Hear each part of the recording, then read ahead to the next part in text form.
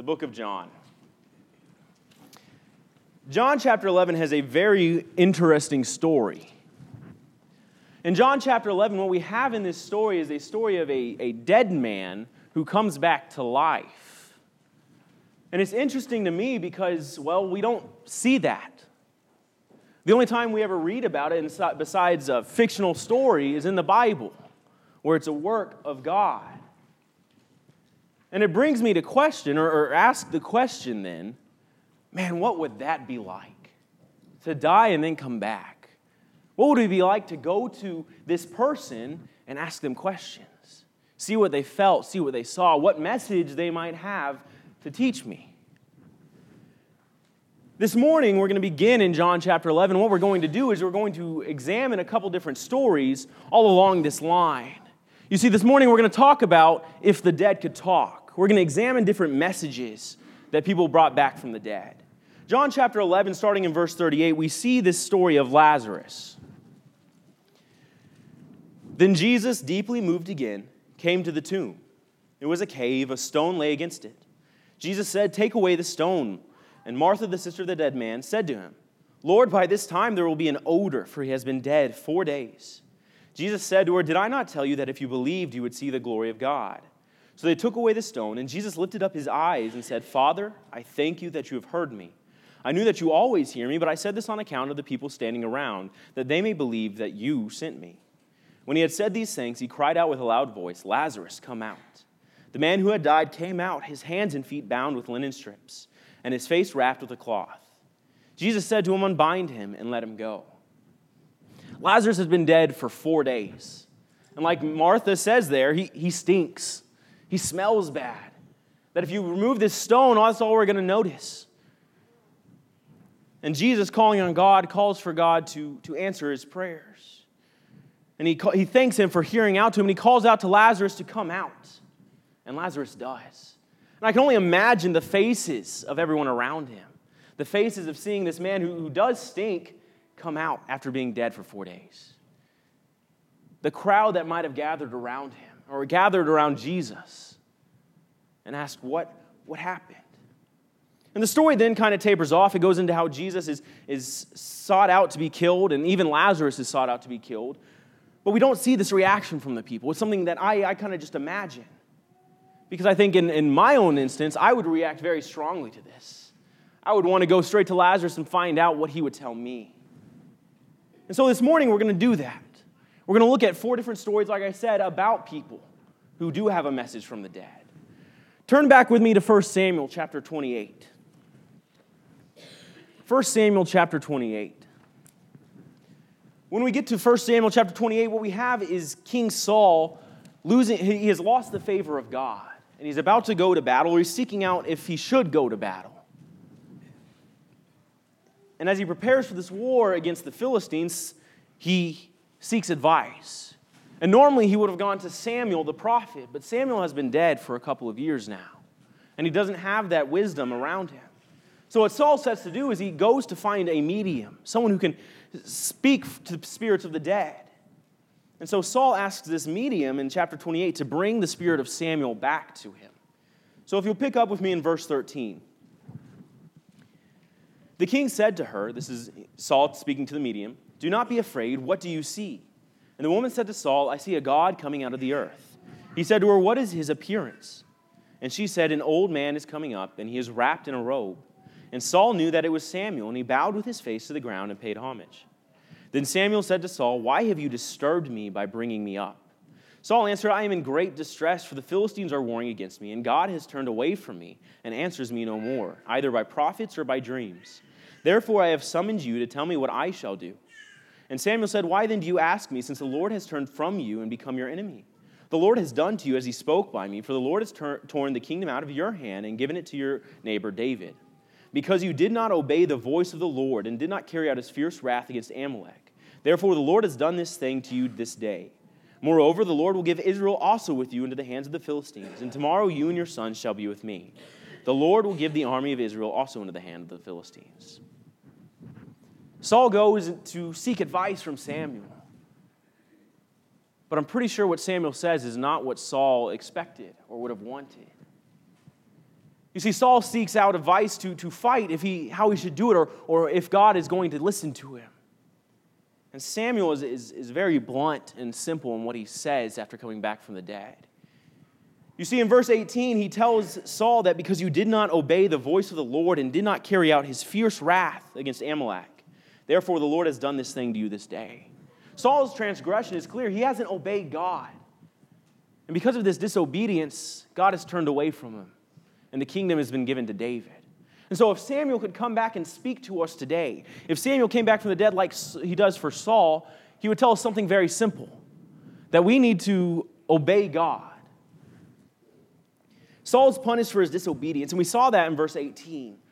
And if we obey God, if we change that to us, if we are the ones obeying God, that means we're going to put our faith in him by trusting that he will keep his promises, that he is listening to our prayers. We're going to put our faith into his word and use that to apply to our lives, to figure out how we should be living to glorify God instead of ourselves.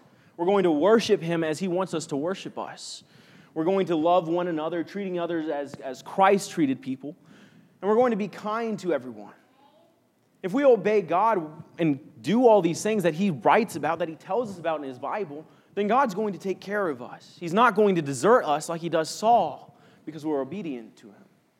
And if we're listening to what the dead say, then we're going to submit to the will and obey God.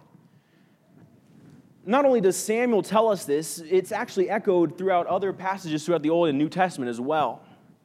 In Deuteronomy 13, verse 4, it says, "You shall walk after the Lord your God and fear him and keep his commandments and obey his voice, and you shall serve him and hold fast to him." And the old law of the Israelites, it's there ingrained for them, that they're supposed to be listening to God, obeying him, submitting to him. And everything will be okay. He will care for them. In Acts 5, starting in verse 27, "And when they had brought them, they set them before the council. And the high priest questioned them, saying, 'We strictly charge you not to teach in this name, yet here you have filled Jerusalem with your teaching, and you intend to bring this man's blood upon us.' But Peter and the apostles answered, 'We must obey God rather than men.'" After being told they shouldn't be preaching in the name of Jesus because the Pharisees and the scribes don't like that, and it's not the way they want it to be done, Peter and the apostles continue to preach the gospel. And here they're brought back. They're brought back for punishment or for judgment. And here we see they're choosing to obey God rather than men because they understand that that's what's expected of them. And that's what's expected of us. Finally, in 1 John chapter 5, "By this we know that we love the children of God, when we love God and obey his commandments. For this is the love of God, that we keep his commandments, and his commandments are not burdensome." Loving God and obeying him, submitting to his will, means keeping his commandments. It means looking at what he has said to us and asked us to do and obeying it. Putting aside our will or our pride so that we can submit to his desires. Obeying God requires me to humble myself, and that's a difficult task. It's very easy for me to say, well, God may have known what was going on with the Old Testament. God may have known what was going on when Jesus was walking the earth, but times have changed. I've grown up with these times. I'm able to work with these times. I know my life better than maybe God might understand. So I'm going to do me instead of submit to him. Obeying God's will means we humble ourselves and put aside our pride so that we can submit to him because he does know best. When we study the Bible, one of the most intriguing things about the Bible is that the times really don't change. Problems that were problems in the Old Testament and the New Testament are still problems we have today, just in different forms. And God's will or God's laws help us to avoid those temptations or avoid those pitfalls so we continue to walk with him. If I'm obeying God, this means I'm going to obey God in how I handle temptation. Instead of choosing to give in to greed or anger or sexual temptation, I'm going to turn to God instead. I'm going to find a way to learn more about him, dwell on him, spend time with people of like minds to bring myself out of those temptations, to dwell on his thoughts, to understand how to handle those times where I want to give in to my anger or to my greed. If I'm going to obey God, that means I'm going to obey him in how I raise my family. I'm going to look at his passages or his desires on how it should look in my household, how I treat my wife, how I raise kids when I have kids, how I handle my parents as I get older and feel more individualistic, I guess. If I'm going to obey God, it means I'm going to use those ideas or His will in my family. Obeying God is clear from Samuel. If he could come back from the dead and tell us today, it'd be a very simple message, and one that we all can do without much fuss. Because all that means is we turn back to His Word and understand what He has said to us and apply it to our lives. Turn with me now to Mark chapter 9. Mark chapter 9, and we'll begin in verse 2. As we get to this passage in Mark, what we have is Jesus has just passed through Israel, is passing through Israel, having just healed a boy in Bethsaida. And He brings up Peter and James and John on top of a mountain. Mark chapter 9, not Mark chapter 2. Mark chapter 9, starting in verse 2. And after 6 days, Jesus took with Him Peter and James and John and led them up a high mountain by themselves. And He was transfigured before them, and His clothes became radiant, intensely white, as no one on earth could bleach them. And there appeared to them Elijah with Moses, and they were talking with Jesus. And Peter said to Jesus, "Rabbi, it is good that we are here. Let us make 3 tents, one for you, and one for Moses, and one for Elijah." For he did not know what to say, for they were terrified. And a cloud overshadowed them, and a voice came out of the cloud. "This is my beloved Son. Listen to Him." And suddenly, looking around, they no longer saw anyone with them, but Jesus only. Jesus is transfigured on this mountain. He's changed to become radiant, intensely white, as no one had ever seen before. And not only is He transfigured there, but 2 very important characters come back from the dead and are talking with Jesus. You've got Moses and Elijah standing there discussing different things with Jesus. Now, in my own opinion, this would be like, as a history major, this would be George Washington and Abraham Lincoln standing there before me and just talking with each other. Man, would I love to sit there and pick their brains. Man, would I love to sit there and honor them for what they have done in their lives.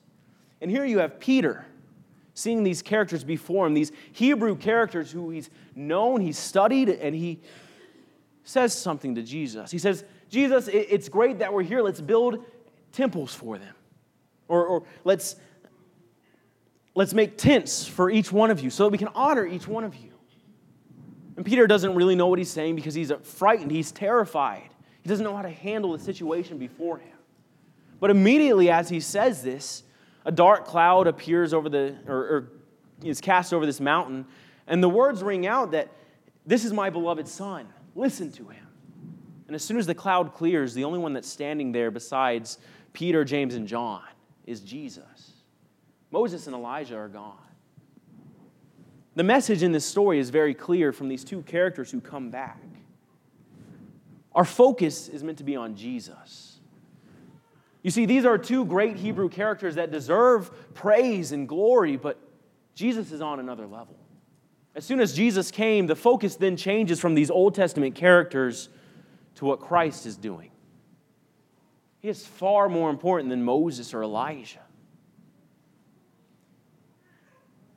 Moses and Elijah appearing after death show us the importance of Christ. You see, these Jewish people would have held these characters in high regard, like I said. Moses led the Jews out of Egyptian slavery. He led the people through the wilderness. Elijah was a prophet to many of the kings of Israel and of Judah, and he defeated false prophets on the mountain of Baal, or false prophets of Baal. These men have done great things in the name of God. But this is why that message is powerful.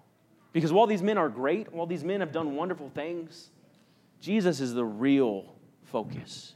Jesus is doing things that are greater, far more impactful than these men are. And that's not to say that men like these Old Testament characters, are just to be cast aside. Just meant that our glory needs to be going towards Christ. Our focus needs to be on what He says, more so.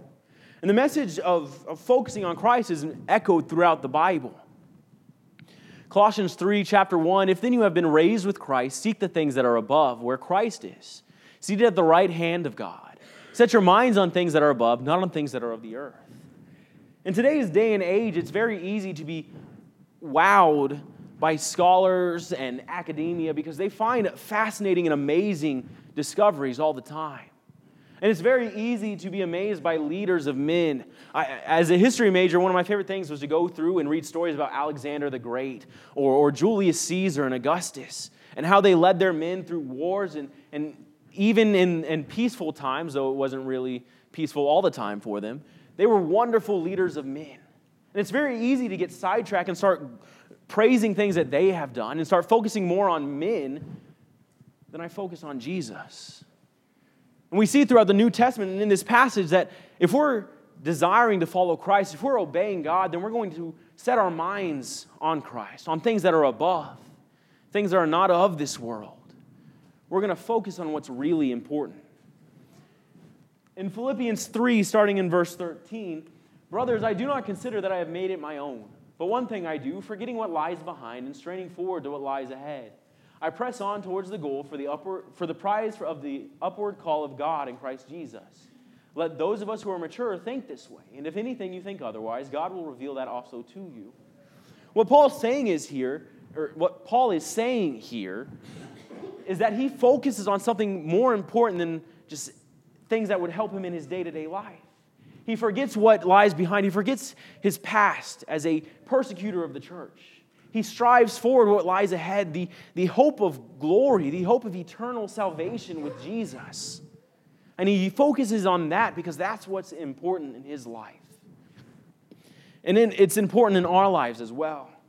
In Hebrews 3, starting in verse 1, therefore, holy brothers, you who share in a heavenly calling, consider Jesus, the apostle and high priest of our confession, who was faithful to him who appointed him, just as Moses also was faithful in all of God's house.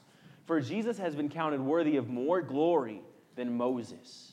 As much more glory as the builder of a house has more honor than the house itself. Here in Hebrews, we have more succinctly than what I've been trying to say. Moses is still important. These Old Testament characters are still important. But Jesus is far more important than them. As this writer says, it's like a builder of a house. The builder has more glory than the house does of itself. Jesus has more glory than the characters that have come before him, that have set the foundation. Because here is Jesus offering what we all hope for. Here is Jesus bringing that thing that we have all looked for, eternal salvation. As Christians in this day and age, if we're listening to these messages from the dead, then we need to understand that we need to focus on Jesus. That means making him a priority in our lives. It's not just 5 minutes here and there. It's not just, on Wednesdays and Sundays I'll get my Jesus for the week. We need to set aside time to study in his message. Maybe that's in the morning where things are quiet. Maybe it's at night after dinner as you're letting your food digest and things are winding down. Time to read in the Word and to pray to God and to ask him for help or guidance in your life is so crucial to focusing on him. Because when we forget to do these things, when we forget to reinvest ourselves in his word or in our relationship with him, why would we focus on him? Why would we focus on something that is slipping out of our lives? If we're focusing on Jesus, we're going to do these seemingly small things of studying and praying and connecting with him through words and through prayers. If we're also going to focus on Christ, that means we're going to use his life as a standard for ours. Jesus was perfect in all that he did. He is our example, the one we should strive to be like. And that may mean we're using his standards of life to judge our own actions by asking, is this something that Christ would do if he were here? Is this what Christ expects of me? Is this the best way for me to glorify him in my life? If Moses and Elijah could come back today, they would tell us this message, that we need to be focusing on Jesus. Turn with me now to Luke chapter 16. Luke chapter 16, we're going to talk about another Lazarus here than the one we discussed at the beginning of the sermon. In Luke 16, what we see is a parable of Jesus. And Jesus uses parables to these great effect to teach different lessons and bring people to understand his message. But here we have Jesus using a parable to teach and rebuke an attitude of the Pharisees. Luke 16, start with me in verse 19. There was a rich man who was clothed in purple and fine linen, and who feasted sumptuously every day, And at his gate was laid a poor man named Lazarus, covered with sores, who desired to be fed with what fell from the rich man's table. Moreover, even the dogs came and licked his sores. The poor man died and was carried by angels to Abraham's side. And the rich man also died and was buried. And in Hades, being in torment, he lifted up his eyes and saw Abraham far off, and Lazarus at his side. And he called out, Father Abraham, have mercy on me, and send Lazarus to dip the end of his finger in water and cool my tongue. For I am in anguish in this flame. But Abraham said, Child, remember that you in your lifetime received your good things, and Lazarus in like manner bad things. But now he is comforted here, and you are in anguish. And besides all this, between us and you a great chasm has been fixed, in order that those who would pass from here to you may not be able, and none may cross from there to us. And he said, Then I beg you, Father, send him to my father's house. For I have 5 brothers, and so that he may warn them, lest they also come into this place of torment. But Abraham said, They have Moses and the prophets. Let them hear them. And he said, No, Father Abraham, but if someone goes to them from the dead, they will repent. He said to him, If they do not hear Moses and the prophets, neither will they be convinced if someone should rise from the dead. The rich man and Lazarus are 2 very different characters. And here in death, they are also 2 very different characters. You see, in life, Lazarus was poor and afflicted, and the rich man had everything he ever wanted. But in death, it's the rich man who is afflicted, and Lazarus getting comfort. And the rich man asks Abraham a couple things. But I want to focus on the second thing he asks in verse 27, where he asks Abraham to send Lazarus to his household, to send him there to speak to his brothers so that they don't have to deal with the same fate the rich man is dealing with. But Abraham rejects this. He says, well, they've got Moses and the prophets to listen to. They've got things that they can change their life to. And the rich man says, no, they're not going to listen to him. They'll listen, though, to Lazarus if he comes back from the dead. And Abraham, again, rejects this idea, saying that if they haven't listened to what's already been said, then they're not going to listen to someone who comes back from the dead. Abraham's message is pretty clear in this passage. If he could come back, he would tell us that there's not going to be a new message. There's not going to be something grand coming in the next few years that will help us with an easier path to heaven, that will help us to an easier path of salvation, or a more comfortable path to salvation. There's not going to be a new message. We've been given our message with the Word of God before us. We need to be using that message. If the dead could talk, they'd tell us to stop looking for a new message, because sometimes we do look for a new message. We want something simpler. The Bible has so many rules and so many regulations on our lives and what we can or can't do. I just want something simple where I can be happy and enjoy my life and still end up in eternity with Jesus. We want something a little easier. You know, it's real difficult to say no to a couple of things in my life. It'd be a lot easier if I could give in every now and then and still feel comfortable about my own salvation. Or maybe we want something that's a little more exciting, a little more pizzazz. Something that maybe interests us more and it's a little more easy to digest or fun to be a part of. They're new messages that we're hoping for. But here we see a very simple message, and it's one that's echoed in Galatians as well. There's not going to be a new message. Galatians chapter 1, starting in verse 6. I am astonished that you are so quickly deserting him who called you into the grace of Christ and are turning to a different gospel. Not that there is another one, but there are some who trouble you and want to distort the gospel of Christ. But even if we or an angel of heaven should preach to you a gospel contrary to the one we preach to you, let him be accursed. There's not going to be a new message. And this is a problem that Paul had to deal with when he was alive. People were deserting to different messages or different gospels when they really weren't there. They were deserting the one true gospel because the other one sounded better or had more convincing speakers. Paul and Abraham echo this message for us. There's not going to be a new message. We don't need to be hoping or expecting something easier or more flashy or more simple coming our way because we've been given our message. We've been given what God wants us to have. Abraham's message is clear, as is Paul's, that there is not going to be a new message. And finally, if you'll turn with me to the book of Hebrews. In the book of Hebrews, in chapter 11, the writer reaches his penultimate, if I use that word correctly, because I know I've used it wrong in the past, penultimate chapter to tell us of examples of faith. He's been building up all these ways that Jesus was meant to be, or why Jesus came, or why he was important. And now he gets to this chapter talking about why or what people did because they believed in this, because they had faith. Hebrews chapter 11, if you'll pick up with me in verse 31, or verse 32, I apologize. And what more shall I say? For time would fail me to tell of Gideon, Barak, Samson, Jephthah, of David and Samuel and the prophets, who through faith conquered kingdoms, enforced justice, obtained promises, stopped the mouths of lions, quenched the power of fire, escaped the edge of the sword, were made strong out of weakness, became mighty in war, put foreign armies to flight. Women received back their dead by resurrection. Some were tortured, refusing to accept release, so they might rise again to a better life. Others suffered mocking and flogging and even chains and imprisonment.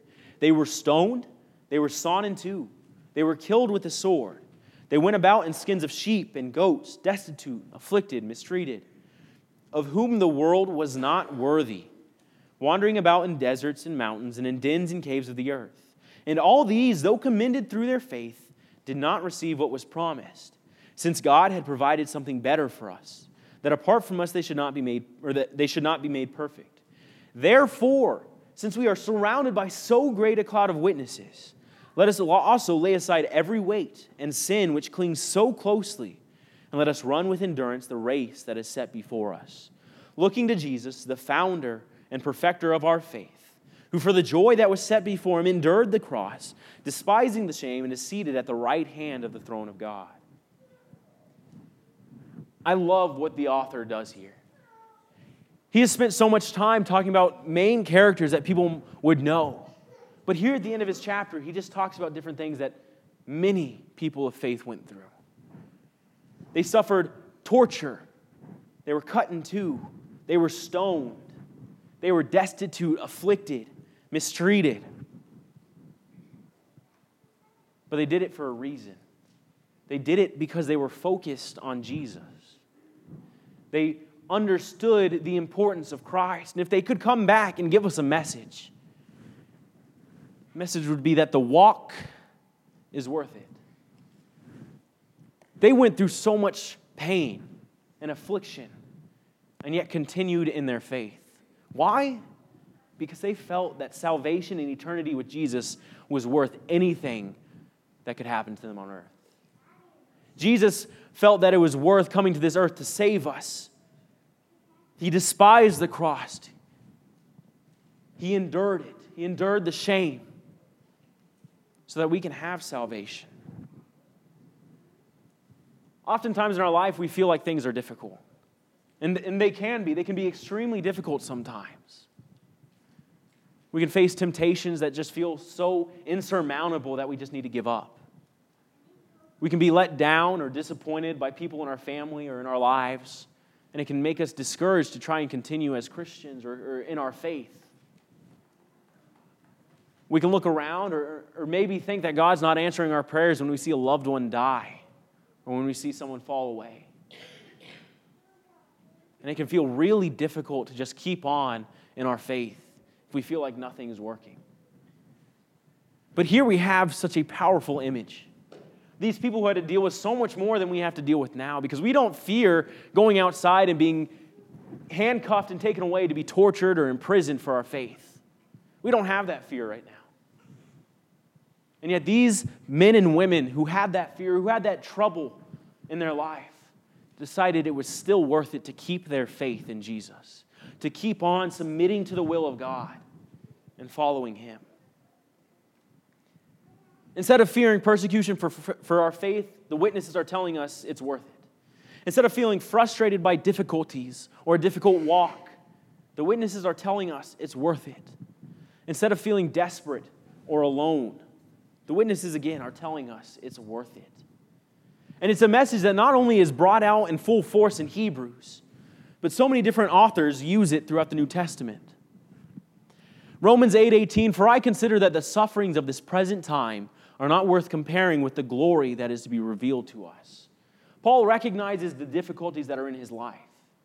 He recognizes the persecutions, the sufferings that him and his fellow Christians are going through. And he also recognizes that those are nothing compared to the salvation, to the reward that is coming. Difficulties come in our life. But when we put it in its place to where difficulties are there, yes, but the reward is so much better than any difficulties I might have to go through, that reward should continue to encourage us and remind us that it's worth it. In 2 Corinthians chapter 4, so we do not lose heart. Though our outer self is wasting away, our inner self is being renewed day by day. For this light momentary affliction is preparing for us an eternal weight of glory beyond all comparison, as we look not to the things that are seen, but to the things that are unseen. For the things that are seen are transient, but the things that are unseen are eternal. I love what the author does in this passage because he reminds us that affliction is just light and momentary. It's fleeting. It's going to pass away. Eternity and salvation is eternal. It's far longer than any affliction we might face today. And not only is this affliction light and momentary, but that glory is beyond comparison. We read passages or we sing songs that help us figure out maybe an image of salvation, of how it might feel to have our brothers and sisters surrounding us in eternity, to how it might feel to finally be at the feet of God and at Jesus. And no matter what we think it might look like or how it might feel, that glory, that eternity with Jesus is beyond any idea we might have. It's beyond any comparison to joy we might have in this earth or in this world. It's greater than any affliction or difficulties that we might face in our life. 1 Peter chapter 5. And after you have suffered a little while, the God of all grace, who has called you to his eternal glory in Christ, will himself restore, confirm, strengthen, and establish you. To him be the dominion forever and ever. Amen. Again, we get this idea that the affliction is momentary. It's going to happen for a little while. We're going to have to deal with difficulties for a little while, yes. But once it's over, God is going to restore us. He's going to confirm us as his children. And he's going to establish us with him in eternity. And that's something we can all look forward to if we remember that the walk is worth it. Because of this message, we can understand that we can keep our heads up in our faith. There's going to be tough times. And we've all had those tough times. We all can think of times in our lives where we felt discouraged or alone or like God wasn't listening to our prayers. But God does hear our prayers. We are not alone in faith. And we have reason to keep up our faith. We're reason to be encouraged in our faith. When we look at this passage, we can understand that others have gone on before us dealing with difficulties and temptations and trials. And we can lean on their strength to help us get through our own. We can recognize that if they can do it through far tougher times than what we might deal with today, then we can do it as well. So when we look at all these lessons from the dead, when we look at what they have said to us, what they would bring back to us if they could come back and speak to us, we can understand a few different things. Obeying God helps us to remain in the care of God. I mean, it keeps us there in his comfort because we're obedient to submitting to his will. Following God is worth it. It's worth it to focus on Jesus. It's worth it to put aside our pride and our own desires to submit to the will of God and to submit to Jesus. Following God is worth it to focus on the message we have instead of looking for something that is newer or more exciting or easier or more comfortable. It's worth it to use the one we have before us. Following God leads to salvation. When we understand that the walk is worth it, it means we're putting our faith in him. It means we're putting our faith in that salvation that he has offered and striving for it. And when we do this, when we have our faith in him, when we realize that our walk, our faith is worth it, then we can be confident that God will care for us and God will bring us home with him as long as we obey him and follow his will. Appreciate your attention this morning. At this time, we're going to go ahead and be dismissed for our classes.